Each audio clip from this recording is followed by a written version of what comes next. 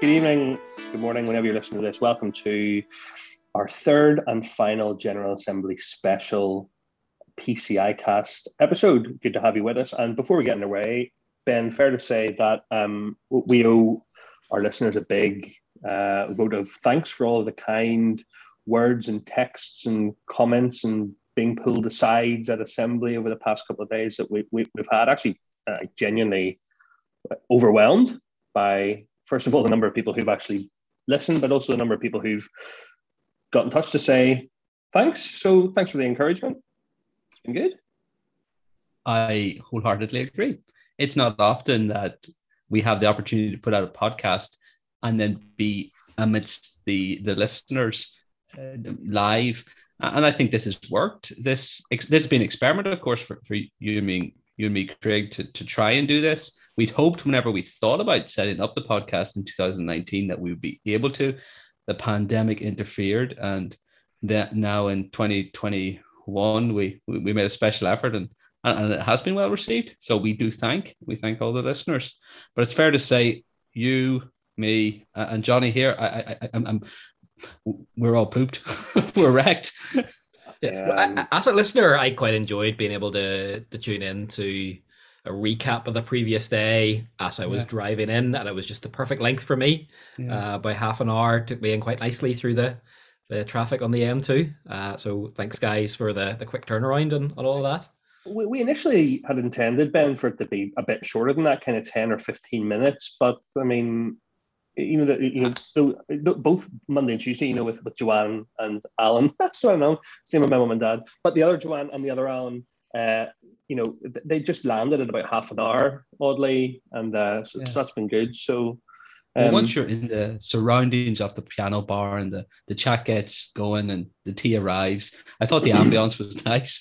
It just so happens, and we'll probably shoot for something similar tonight with Johnny as we review maybe Wednesday and perhaps even some comment on the whole assembly towards the end. Yeah. Let me run through what the agenda was, and then we'll go back to the start and kind of go through things kind of item by item. So we had the report from the Council for Public Affairs first thing this morning, and then from the Council for Training and Ministry. After lunch, then we came back and there was a 1 hour slot entitled Listening to the Global Church, which was great. Then we had the fourth and final General Council slot, which included United Appeal nominations, new work for the Assembly, and then also the MTGAMATG, which is the Making the General Assembly More Accessible task group. And we're delighted, obviously, to have Reverend Johnny Boyd with us this evening, who's the convener of that task group, and you'll be speaking a little bit more about that and helping us think through what your report said and what we passed today. And then finally, what some people think is a dull moment in the life of the Assembly, but for, as we said last night, it's Trevor's FA Cup final. It's the overtures, which is the highlight of the week, without a doubt. So that was our business for the day. Shall we crack on? Let's go. Day 3. Public affairs. Thank you. Begins we arrive 10 o'clock, starts at 10. We're straight in with public affairs. Some weighty issues.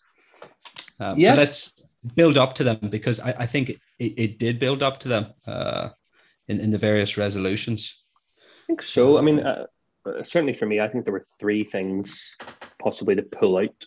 The first was a really good piece of work that's appendixed in the public affairs report, which is the Graciously Confident Gospel Engagement in the Public Square appendix.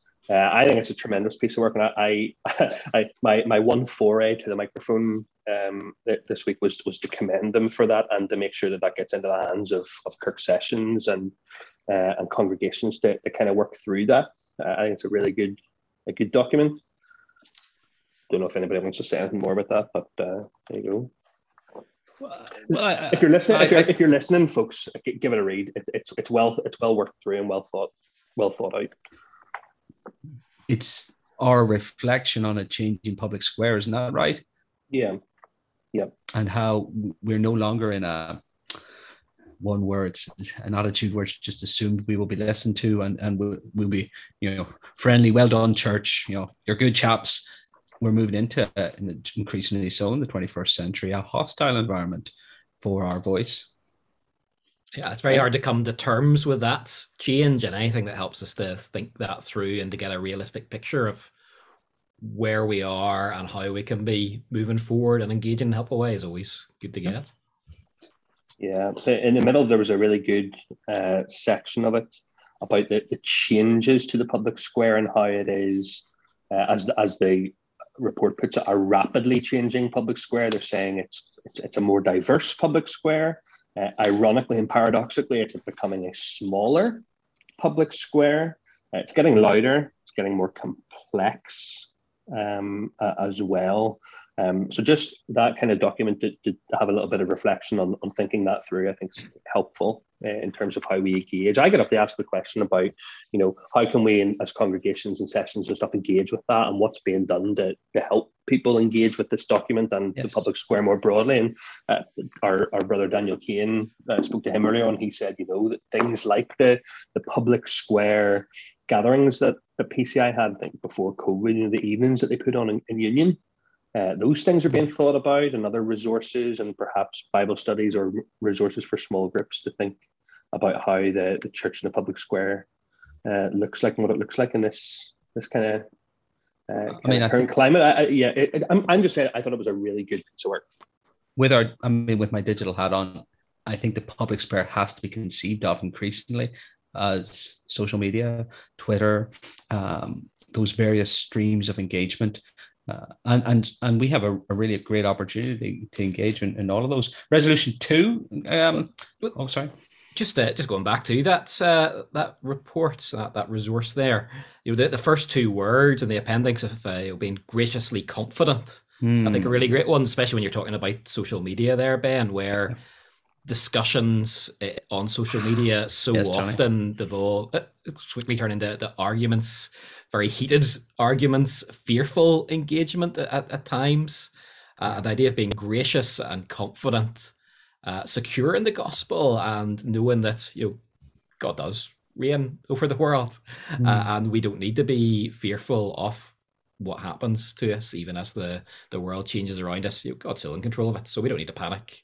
We don't need to be fearful. We don't need to be angry and lashing out at people. We can be gracious, so we can be confident of that, thanks to the gospel. Yes, absolutely.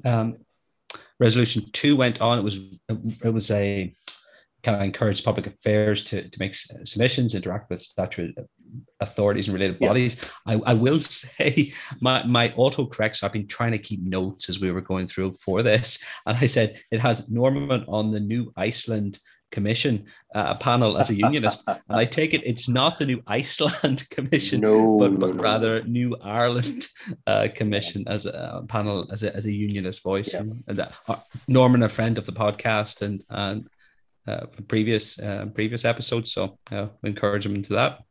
Absolutely. The other kind of high point, if that's the right way of putting it, or certainly the focal point of the public affairs debate today, was around the legacy and dealing with the past debate. Right. And this actually has been, as far as the secular media is concerned, the highlight, because this is what has made certainly my BBC News app on my phone when I was sitting, whenever I came home this afternoon or this evening, I was just saw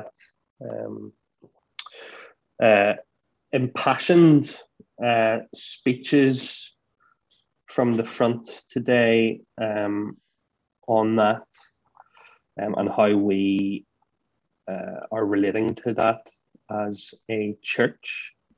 I agree. And I think the moderator set the tone very helpfully whenever he introduced the whole public affairs as it looked radically different in years in the 70s and the 80s and the 90s. And perhaps younger ministers, and I'm only beginning in the last 10 years, really don't really appreciate that we have all these other things to talk about.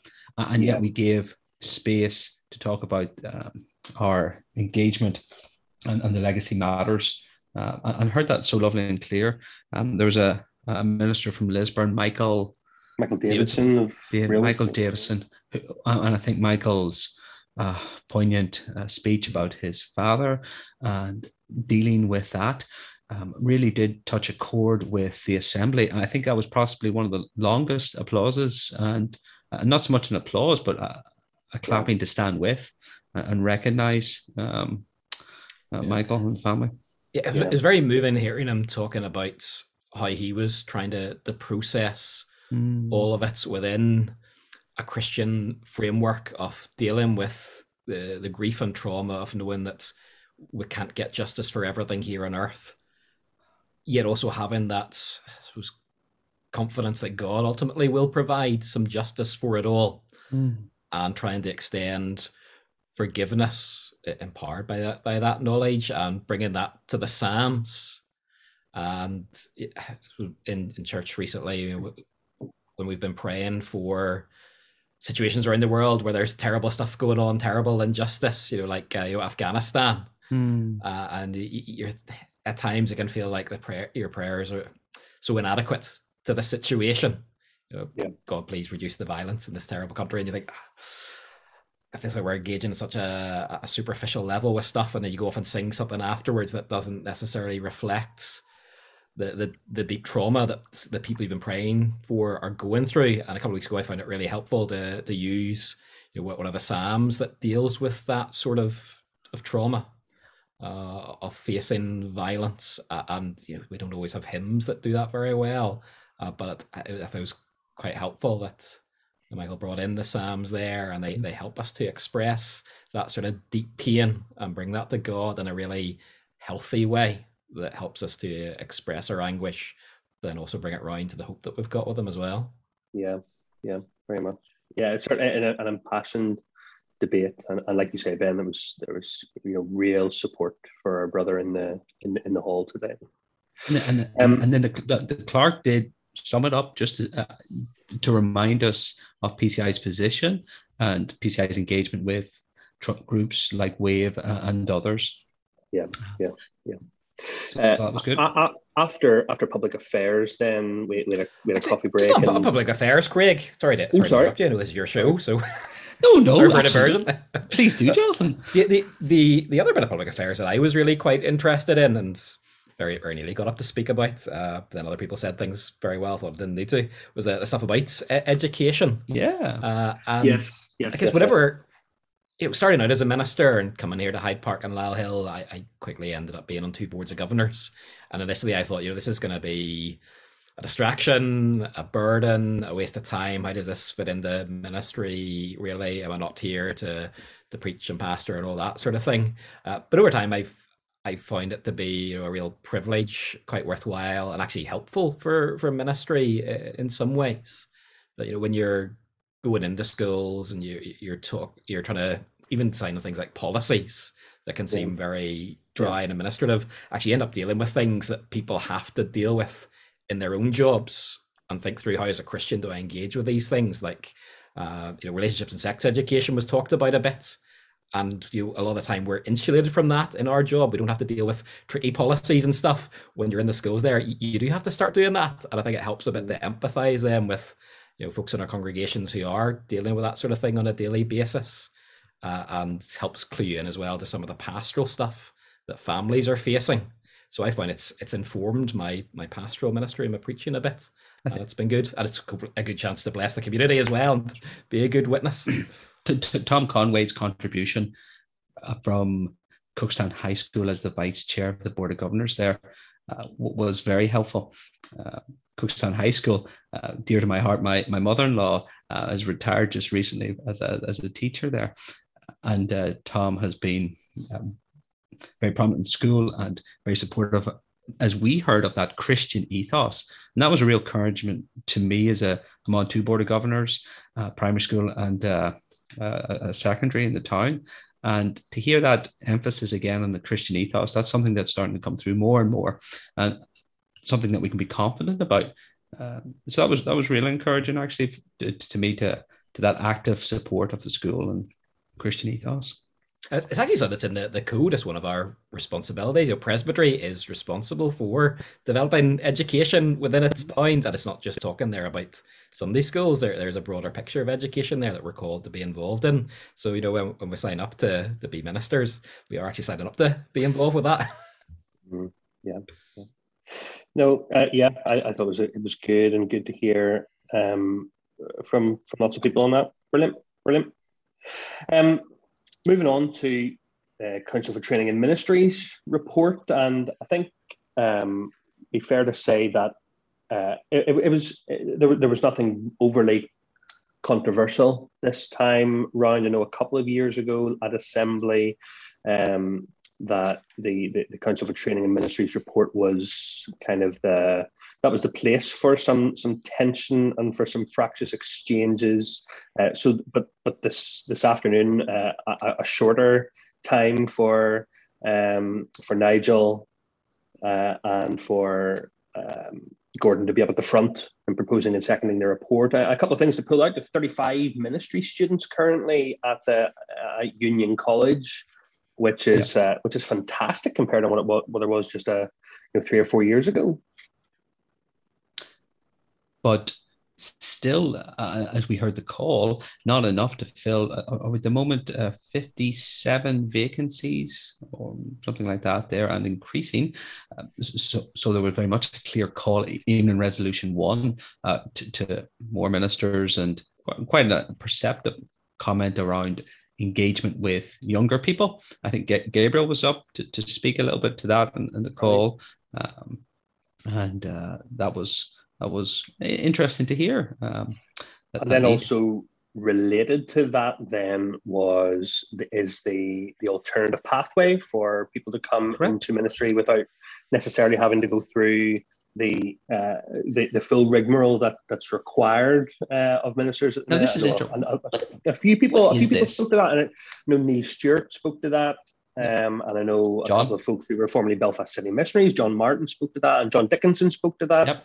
As well. I thought John Dickinson's contribution was really helpful. He was sitting just a couple of seats up from me, and I kind of threw something at him and said, listen, that was good. He was talking about those two guys who were members of his church who are involved in a church plant and a church revitalization effort in East Belfast, urban East Belfast. I mean, it's a great story.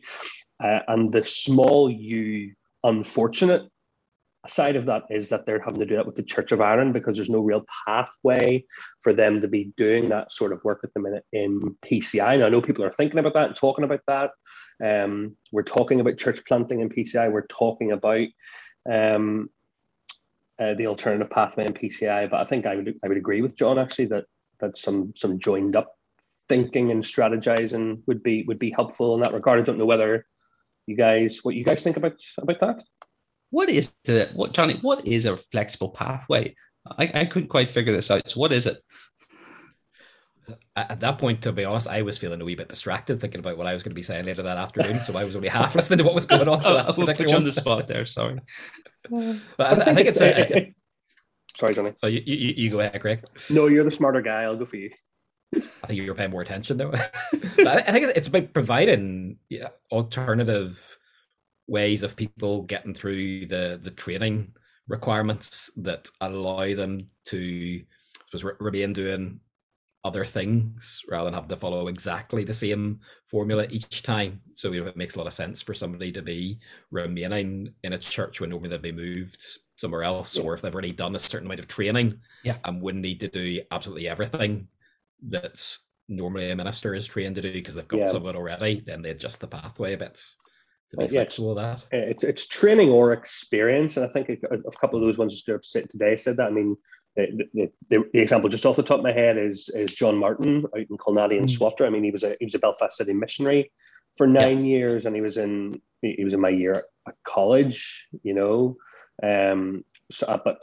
having worked in something that's very close to, but not exactly pastoral ministry, still was required to, at that point in time, to go through the regular pathway of application, and then 3 years followed by the 2-year assistantship before he was eligible for call. And but I think the alternative pack by the flexible pathway is just an acknowledgement of what you were saying there, Johnny, that there are folks who have relevant experience or training or academic background, and we're just trying to be a little bit more flexible in how people can come into ministry. I also thought as well, Ben, you mentioned there, I thought Gabrielle Farquhar's intervention and her contribution was good as well, about trying to think of other places where people could be encouraged. So it's not just, that the minister from the pulpit makes an announcement. If anybody feels led, please speak to me. But you can also, could the church be having a go around some YFs or that kind of thing to talk to young people? I thought it was good. Anyway, all very good. This afternoon after lunch. Nothing else. Sorry, right? Okay. There was one other thing I was very encouraged by in the Council for Training and Ministry, that we're going to end up with a third Johnny Boyd, a third Reverend Jonathan Boyd in the church. Right. It's great. We're like the board collective. We're gradually taking over. We're going to end up with one in every presbytery, and hopefully eventually one in every pulpit. So I'm glad to see that. Are you Picard in this particular? Are you the Picard board? No, we've got classy as Jean-Luc Picard. We've gone too nerdy. I think what we're going to have to do is something like the old Antrim Presbytery. We're going to have to put. It doesn't matter where you are geographically. We're just going to have to bung you all you Jonathan Boyds into one presbytery at some point, so we can deal with you en masse. I must apologise to the other Jonathan Boyds. I hope you don't end up getting tired with my brush. Yeah. Okay, so let's keep going then. This afternoon we had a slot at 2:00, which was listening to the global church. And I will, if anyone wants to slap me on the back of the wrist for what I said last night on our podcast, I'm more than happy to take that. I said that the Council for Global Missions report was a bit too global and not enough mission. Well, take the slap, because this afternoon we heard about the mission side of it, and we heard from brothers and sisters in different parts of the world. Just in passing, before we talk about it, the assembly this afternoon watched some videos from a number of different contributors, and we'll put the links to those videos in the show notes so that they're accessible for you. They're also on the PCI Twitter feed if you were following along, so you can go watch them yourself. But we heard from Reverend, let me get this, lift my phone up so I pronounce his name correctly, Reverend Savat Kabaye, who's the General Secretary of the Church of Central African Presbyterian, the Zambia Synod. We heard from Reverend Mary Colimon, who's the moderator of the Evangelical Christian Church of Timor. And we heard in the room as well from Reverend Elsie McCroskey, who's also of the Evangelical Christian Church of Timor. And then we heard as well from Michael Turner, who's a producer for Sat7 and is working in Afghanistan. We very much heard from the global church this afternoon, and I thought it was a really good hour, actually, to hear that, on General Assembly Week, we can be so focused on what's happening in the four walls of the Assembly Hall, or what's happening on the island of Ireland, that we can perhaps lose sight of the fact that we are part of a global church. And I think it was good to hear from those brothers and sisters this afternoon. What do you guys think? It made me think, it was great to hear some of the videos, but also made me think about the physical absence of the overseas people who normally come over. I think that's always one of the great things about the Assembly, that very physical, tangible reminder that we're part of a global church, and they have opportunities to come and speak to all the business of the Assembly. And when they do that, everybody stops and listens. And it's great to have that perspective that's going to be quite different to the ones we have or the ones we normally expect to hear. I'm looking forward to the time whenever they can come back again. But great, we've got the technology that we could actually hear something anyway with the videos. Yeah, we, over the 3 days of the General Assembly, had the great WhatsApp, Facebook, whatever, Instagram outage for, I think, about 6 hours or something. And that affected billions of people throughout the world, including us. But with the contribution from Zambia, it was a great reminder to the struggles of ministry whenever the internet's not working, pastors couldn't get out WhatsApp messages to the congregation. And in many respects, that was how they were kind of ministering through this pandemic. They were sending WhatsApp messages, they were sending encouraging scriptural verses. Perhaps they didn't have the video, all the things that we have, and yet they were making use. And then the real struggle is whenever that goes down, and the effect of that. Yeah, it was a good insight. That, and I was struck, 300,000 out of 18 million, I think, vaccinated. In Zambia, yeah. So the problems I have with superstitions about you take the vaccine, you're going to die, and stuff like that. Big challenges. Okay. Yeah, very much. The final kind of slot with meat on it there was the General Council 4 slot. 4 areas of discussion there. I hope you're not suggesting, Craig, that the overtures don't have meat. I thought that was the highlight. Oh, we'll get there. I think maybe still might beating hard. Yeah, I think maybe we just have to have the clerk himself on just to talk us through line by line each of those overtures, maybe as a bonus General Assembly special episode at some point in the near future. Would that make sense? I don't think we're going to get the clerk. I think the clerk's. I pray and hope that he's on a well-deserved holiday somewhere foreign. I hope so. But sorry, General Council 4. Yes. 4 areas of discussion. I think 2 probably we want to talk about. One was United Appeal for Mission. Next was nominations, and then the 2 I think probably worth us talking about. One was new work for the General Assembly and councils to be doing between now and, the General Council will be doing between now and next Assembly, or the Assembly after that. And then the other, Johnny, was your task group about making the General Assembly more accessible. With regards to the new work, there's a number of areas that were highlighted in the Blue Book about areas, as I said, very simply, for new work for the Assembly to be getting on with. But I think the thing that stood out from that section was an amendment that David Johnson made, asking that, I'll just read the wording, the General Council be asked, in light of the last period, to undertake a review of the Church's response, obviously, to the pandemic, and to set out theological, moral, and spiritual principles to guide the Church in any similar situations which could arise, and report to the 2022 General Assembly. So that was a license amendment, and that amendment was passed, and that became the resolution, and that again passed in the House. So that's a piece of work that's going to be underway in the not too distant future, a review of our response to the pandemic.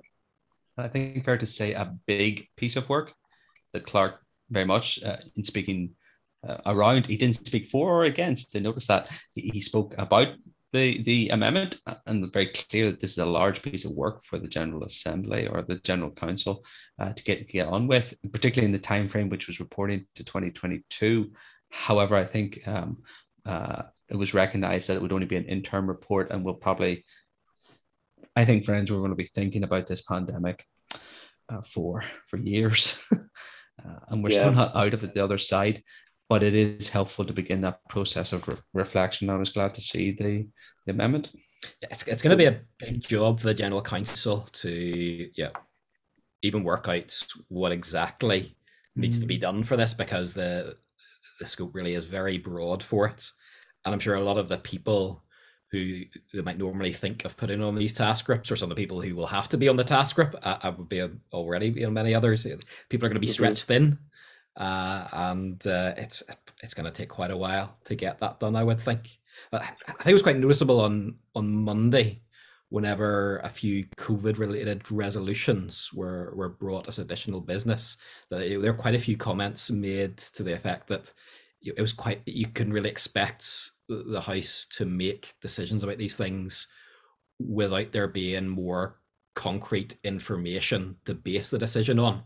That even if people felt like, we're sympathetic to the ideas here, we don't have the firm data, and it's not right for the Church to make decisions without a proper report that's helped us think through properly. We have to be responsible in our decision-making process and not rush into things. And to deal with this stuff, I suppose it's good that we're actually trying to do that in-depth thinking here, rather than responding to stuff that we're just set eyes on a few minutes before we talk about it. But it's going to be a long time to actually do that right, and we'll have to be patient about that, I think. And I think that was said in the House as well. Is they're not going to be any further past the stage of being able to bring an interim report the next time we meet, which will be in 8 short months' time. That there's going to be another work, if not another year's work, if not another 2 years' work on the other side of that to get any sort of the sense about that. Before we leave the new work thing, Ben, something else again, coming back to your area of expertise. Another one of the things that it's recommended work for the General Council to be getting on with is, and again, I'll just quote from the report, a detailed consideration of the subject of virtual communion services to enable the General Assembly to come to a final and settled mind on the matter. And that report is to be brought to the 2023 General Assembly. So obviously a response to the fact that, particularly in the early part of the first lockdown, that there were a number of instances where sessions or ministers made a decision to have a virtual communion service. And you rose to your feet today, Ben, to parse that word virtual and what that meant. Do you want to unpack that a wee minute? Because I thought it was quite interesting, maybe just because I'm a bit of a nerd, but I thought it was interesting what you had to say. Yeah. And before I do that, let me say it was my third. I managed to get a speech every day, which is probably excessive. Maybe the Assembly doesn't like to see one up on their feet every day, but there you had it. I did it. I will say practically, for anyone listening who wants to make speeches, I've done it off the cuff, I've done it by bullet points, and I've done it written out. And I think if I'm critical of myself, probably the best is bullet points. A little bit like doing a children's address. It's far more helpful to have the bullet points. But something to talk about perhaps in a future PCI cast, the mechanics, or maybe we could talk to the making assembly more accessible, convener, et cetera, on how to do that mechanics of speeches. But to your question, Craig, I wasn't speaking against or trying to give a really quick answer to it. I managed to hit the light and hit the end of my speech. So the speech was too long in the oven, and that was written out, my problem. But I did want to say that to call it virtual communion is fraught with difficulties. The word virtual can mean, the essence of a thing, apart from embodiment. That's an older sense of the use of the word. It can mean a power, a virtuality, or, and the common use of the word in this postmodern world that we're in, is to say that it's virtual, it's a copy. It's not the real thing. Let's think about VR. Any famous VR films? There's been a few, but that would be the kind of common pop culture idea of virtual. It's not real. It's a virtuality, and I think we've struggled with that if we start to call it virtual communion. You said, we were talking before we hit record here, that the better word probably to use would have been digital communion or online communion services rather than the word virtual. Is that right? Well, that would be probably more technical. Yes, I don't want to. Well, do I want to give my cards away? I think we're on a hiding to nothing. But at the same time, I think the process of the 2 years will uncover for our own theology and our own understanding of God's ordinary means of grace in word and sacrament, wise reflections on the whole thing. So I think it's good to be involved in the process. I might be able to give you the answer already, but I think the process will be good. Let us put our cards on the table, because I don't know, because I haven't spoken to you about this here. Virtual communion services, yay or nay, Ben? Oh, no, nay. Johnny? I think the word virtual is actually a great word because it actually makes it very clear why it's not real. It can't work. Yeah. Because the point of the sacraments is that they give you God's words in a form that you can see and touch and feel. the virtual, you can't touch the virtual, and therefore it makes it very clear that it doesn't work. It's not what it purports to be, and can't be. It's an incoherent concept. But well, I guess the group will think through these things, and I think the process. A bit more nuanced than what I've just said. Yeah, yeah. The process of thinking will be helpful. Craig, what about yourself?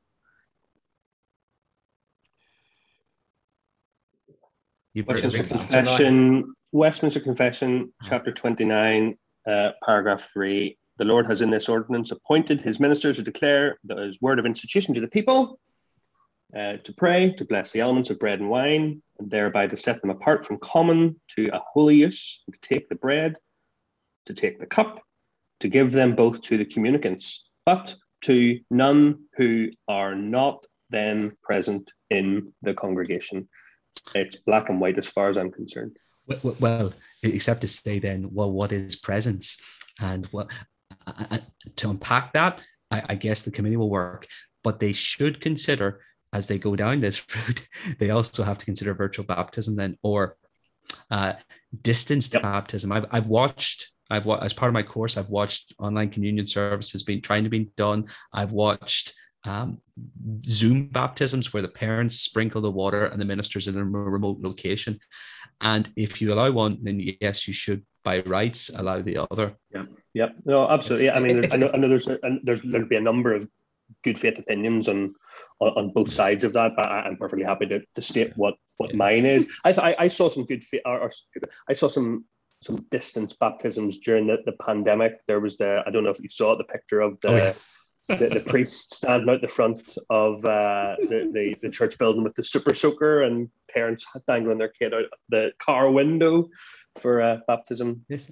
We've nothing to fear with the discussion. Ordinary means of grace, and it's a good chance to talk about. It's a really important discussion to have, because there are people who have found it very encouraging to do what they've called online communion or virtual communion or whatever phrasing they've used. And to date, I suppose all we've really had is a brief word from PCI to say that you can't do that, but we haven't had the explanation of why. And if people have been feeling encouraged by it and feeling like it's doing them some good, it can be very hard to understand, well, why are you saying you can't do this?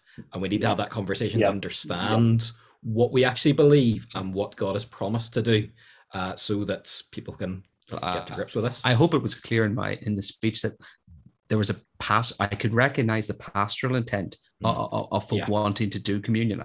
I hear that loud and clear, but we've got to think about the sacramental theology, ordinary means of grace, etc. And it's encouraging that people see that communion is important and that they want them to make it happen. And I think that's something we can all rejoice in and unite around. Super. Let's keep going. If it was up to me, I'd bat that straight to the doctrine committee and leave it to them. There you go.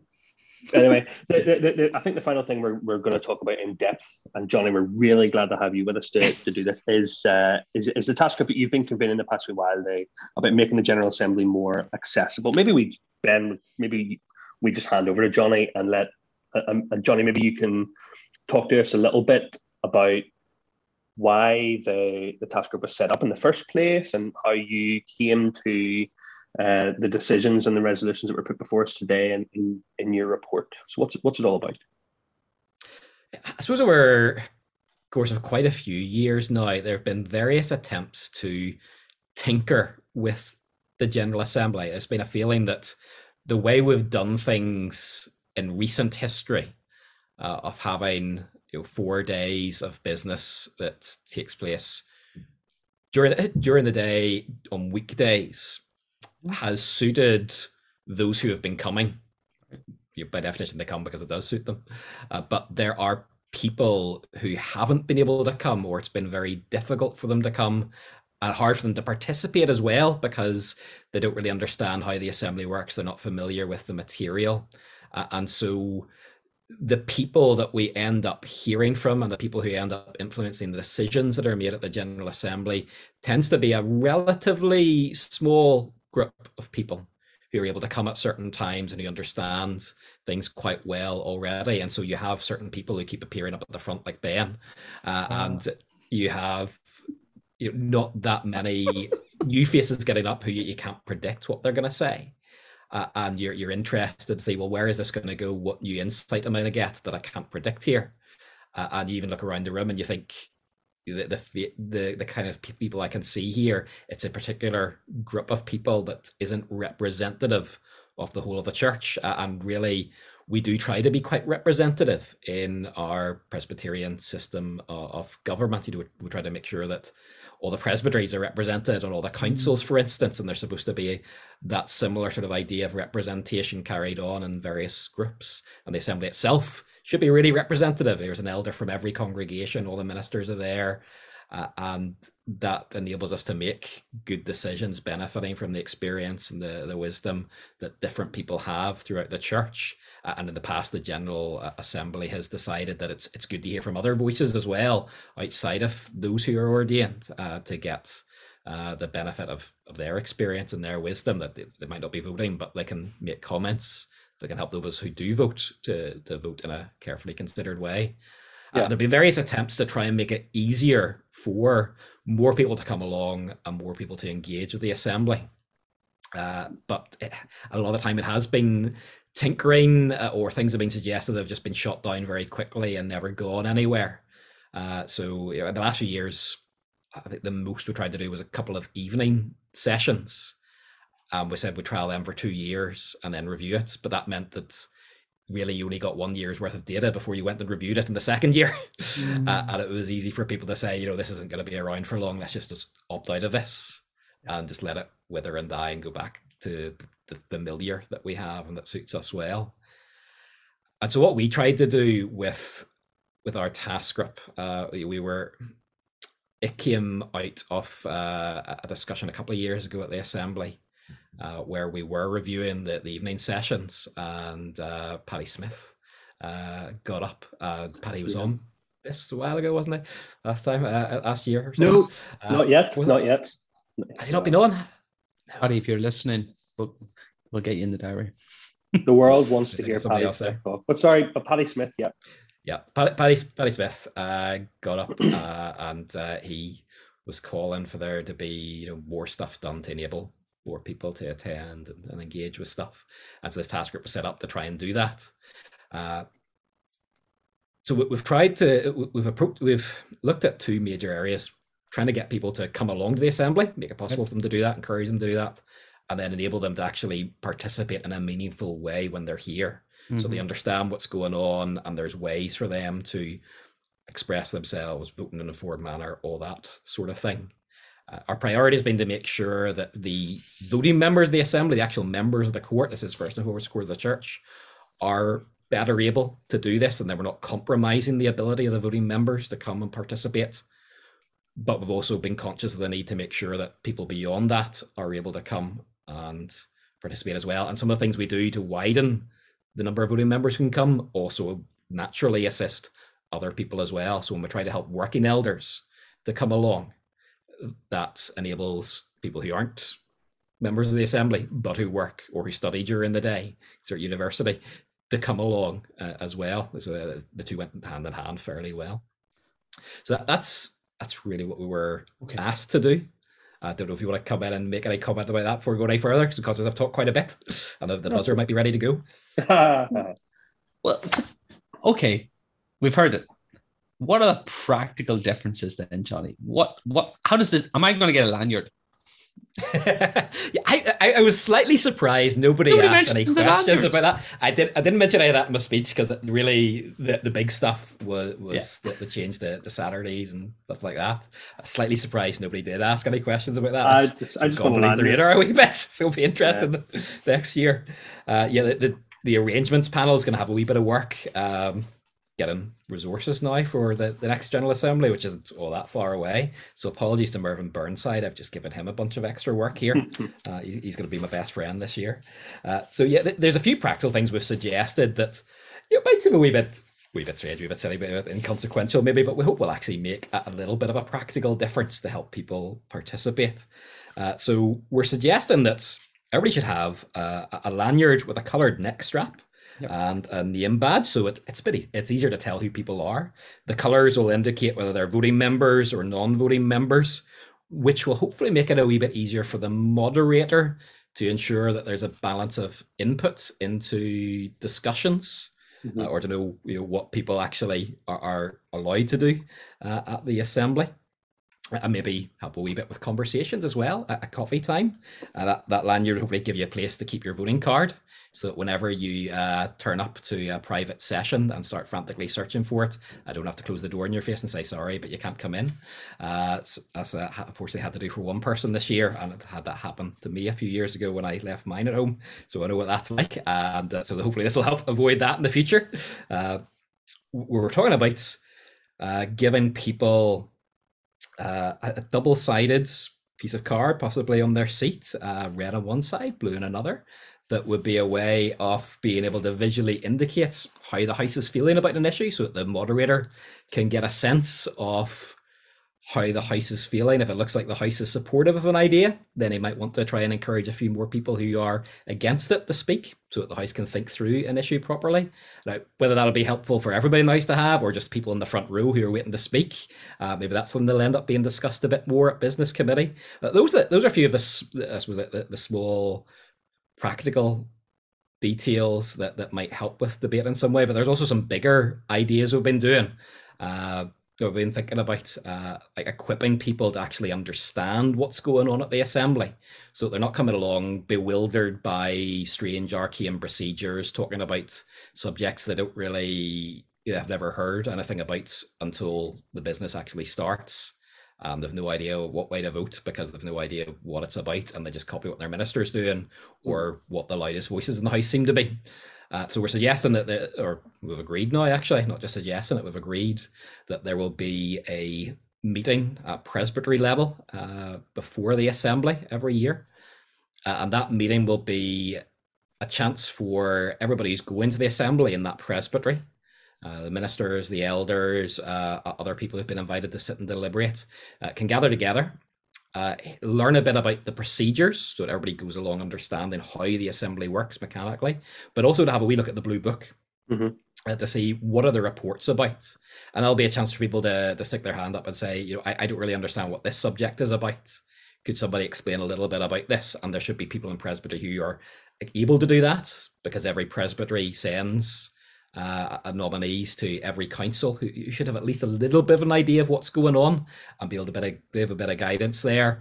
Or maybe some presbyteries might, I don't know, end up asking people from assembly buildings to come down and talk a wee bit about something. That's always a possibility. There's room to be creative there about how that's done. And that should be an opportunity to get people more equipped for the assembly. Something I've tried to do most years is talk to my own elders in my own congregations about what's going on, so that they're better equipped to take part. But I know that doesn't happen everywhere, and they don't even be getting the benefit of my limited insight. It'd be good if they could get the benefit of other people's insight as well. So I think this is one of the things I thought was most important in our report, equipping people to take part in what's going on, making sure they're informed and can participate properly. Very good. So we don't want the General Assembly to be a rubber stamping exercise where you just turn up and agree to whatever gets reported, and there wasn't really that much point in being at the assembly. We want it to be meaningful, so that real genuine debate happens that can change the direction that things are going to go, and people need to understand what's going on for that to happen. Otherwise you just get a very limited number of voices who are having that input. And really we want to be a truly Presbyterian church where all our presbyters are able to do that. My only comment would be on the maybe the blue and the red panel-y things, to watch out for that. I just think you're going to have a technological device there again, which is going to influence. Sometimes people, you'd almost simplify the debate too much, because the moderator is able to. I think have we all been moderators at presbytery? No. Have we all had a term? Yeah. No, not yet. Craig, there. That awaits you, but you are able to read a room, and I think there is I just caution there on that one. There that could have unintended consequences, but I'm sure they'll all think about it. You guys will all think about it as you put it through. Yeah. I think there's going to be a lot to think about in the next few years as we try some of these things, and stuff for the decision-making dissent task group as well. Yeah. Between that one and this one, there's going to be a lot of changes in the assembly and a lot of things to think through carefully. And not every idea that we've got here that's course through is necessarily going to be good. So we'll have to wait and see. Lynn wants a chance to try something. So with everything we passed then today, Johnny, with the passing of your report, and then there were 2 licensed amendments to it. One was lost and one went through. What's General Assembly going to look like next year? When's it going to begin? How long is it going to last? Yeah, we had a really interesting debate about one of the amendments that the clerk had put forward about what happens with the installation of the moderator. So the shape of the assembly we've suggested would be that the business itself would run from Thursday morning through to sometime on Saturday. An idea of that is that if somebody is working during the week, if they take one day off work, say the Friday, and they come along the Friday and the Saturday, then they get to go to the vast majority of what's going on in the assembly, and they're able to properly participate in what's going on. The amendment that the clerk brought was to move the opening night to be an opening morning and to have it on the Wednesday morning. And this year, I think it went quite well, having the installation of the moderator in the morning. Quite a few people made comments to that effect. But I think the amendment was putting people in a couple of different directions, because there are some people who wanted to talk about when you have the moderator, and other people who wanted to talk about whether you have business on the Wednesday or not, making it a 4-day assembly instead of a 3-day one. I think it would have been very interesting if we'd actually had 2 different amendments there. And who knows, things might have actually gone slightly differently then, that people wouldn't have been deciding which of those issues they're going to prioritize. But the way things are at the moment, we'll still be having the traditional evening installation of the moderator, although maybe it might end up looking a bit different next time, informed by how it was done this year. And we'll be starting the business then, aside from the installation of the moderator, which is business as well, but we'll be starting the rest of the business on the Thursday morning and running through to sometime on Saturday afternoon. And there'll be a bit of business in the evening as well on the Friday, and a celebration on the Thursday night. Yep, super. Johnny, really great piece of work, and well done today in answering the questions and presenting the report and all the rest of it. So thanks. And honestly, then there were overtures, and we were kind of joking about that, but overtures then, just to explain to folks, overtures are the point at which any changes to the code need to be made. So, we're going to take this paragraph out, we're going to substitute it for this paragraph, we're going to remove this word, and we're going to substitute it with these words. So a lot of kind of technical code related stuff there, and overtures on the books. And I'll be honest, I genuinely did. I wasn't in the house for that this afternoon. I came home because if I'd stayed for that, I would have got home after the girls were in bed, and I haven't seen them for 3 days. So I came home. But that just means we'll have to have Trevor on when he comes back from wherever he's going to be hiding now for the next 2 or 3 weeks, hopefully selling himself somewhere. And we'll get him to talk about those. But listen, that's been the assembly. One sentence each. What's been your highlight of the 3 days of assembly? Johnny, we'll let you go first. As the guest, you should really be nicer and letting me go last. Yes, we should. Time to think about that. How do you boil down the assembly to one sentence? I think I was encouraged by the atmosphere at assembly this year. That we've had a bit of division and heat in some recent years, and wondered a wee bit coming back after COVID, picking up some of those issues.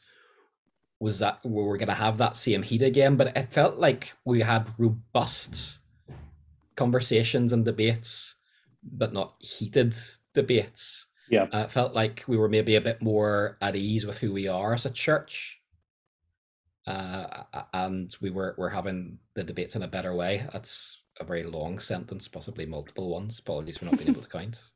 Not at all. Johnny, thank you for going first. Craig, what's yours? I had already thought about my answer, and Johnny has basically just said exactly that. It was the tone of this year's assembly. I think the past couple had been a little bit fractious, obviously, because we were dealing with sensitive and emotive issues, and we dealt with sensitive and emotive issues at this assembly, but the tone was much more gracious this year. And as Johnny said, we had robust debates, but the mind of the assembly was clear whenever votes were taken, and our position as a church on those issues isn't in question. Ben, what about yourself? My takeaway? Your takeaway, whatever. It was excellently moderated. I enjoyed being under Reverend Dr. David Bruce as he moderated that. I'm glad that we've had an opportunity for him to be the moderator of a General Assembly. COVID did not rob us of that experience, and that was good. It was a cathartic experience, I think, for so many of us to be able to share and to be together, have those conversations, to reflect on ministry from this pandemic. And I think that's been a takeaway for me. And out of 10, I'd give it a good solid 8 or 9. 9 out of 10 in terms of General Assemblies. Super. Well, listen, Johnny, again, thanks for taking the time this evening to have a matter with us. Really appreciate it. Do I get a virtual sticker now or a virtual mug? Yeah, it's disembodied. Just you imagine it, brother, in your head, and you can claim it. I like a good bit of body in my coffee, though. Yeah, fair enough. Johnny, thanks a million. Ben, thanks a million. I have to go now, Craig. I hear there's voices coming from the child's room, which is, I think, the toy. Do you know when that happens? There's like a toy and it just keeps going. I've got to go sort this out. It's freaking me out. I started hearing voices in church one day. Yes. And it turned out we were picking up the Holy Ghost, the mics from the church next door. No way. Coming through our sound system. Just turn it up. In the middle of my prayers, and I started hearing these voices. You can have a free sermon. We're just gonna get next doors. Yeah, I'm going to wrap this up before it gets silly. Guys, have a really good night. Thanks again. See you soon.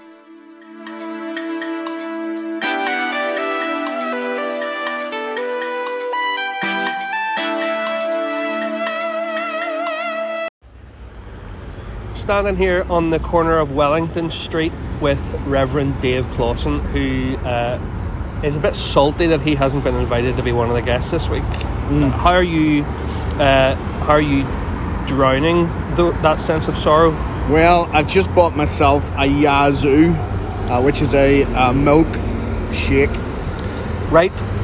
And what is the flavour of your particular Yazoo? You're rubbing that in as well. My other disappointment this week was that I didn't get the flavour I wanted, which was, of course, chocolate. And I've ended up here supping on a strawberry Yazoo.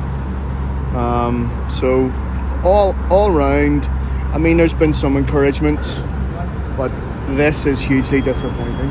There's my postman. Listeners, pray for Dave. Thanks.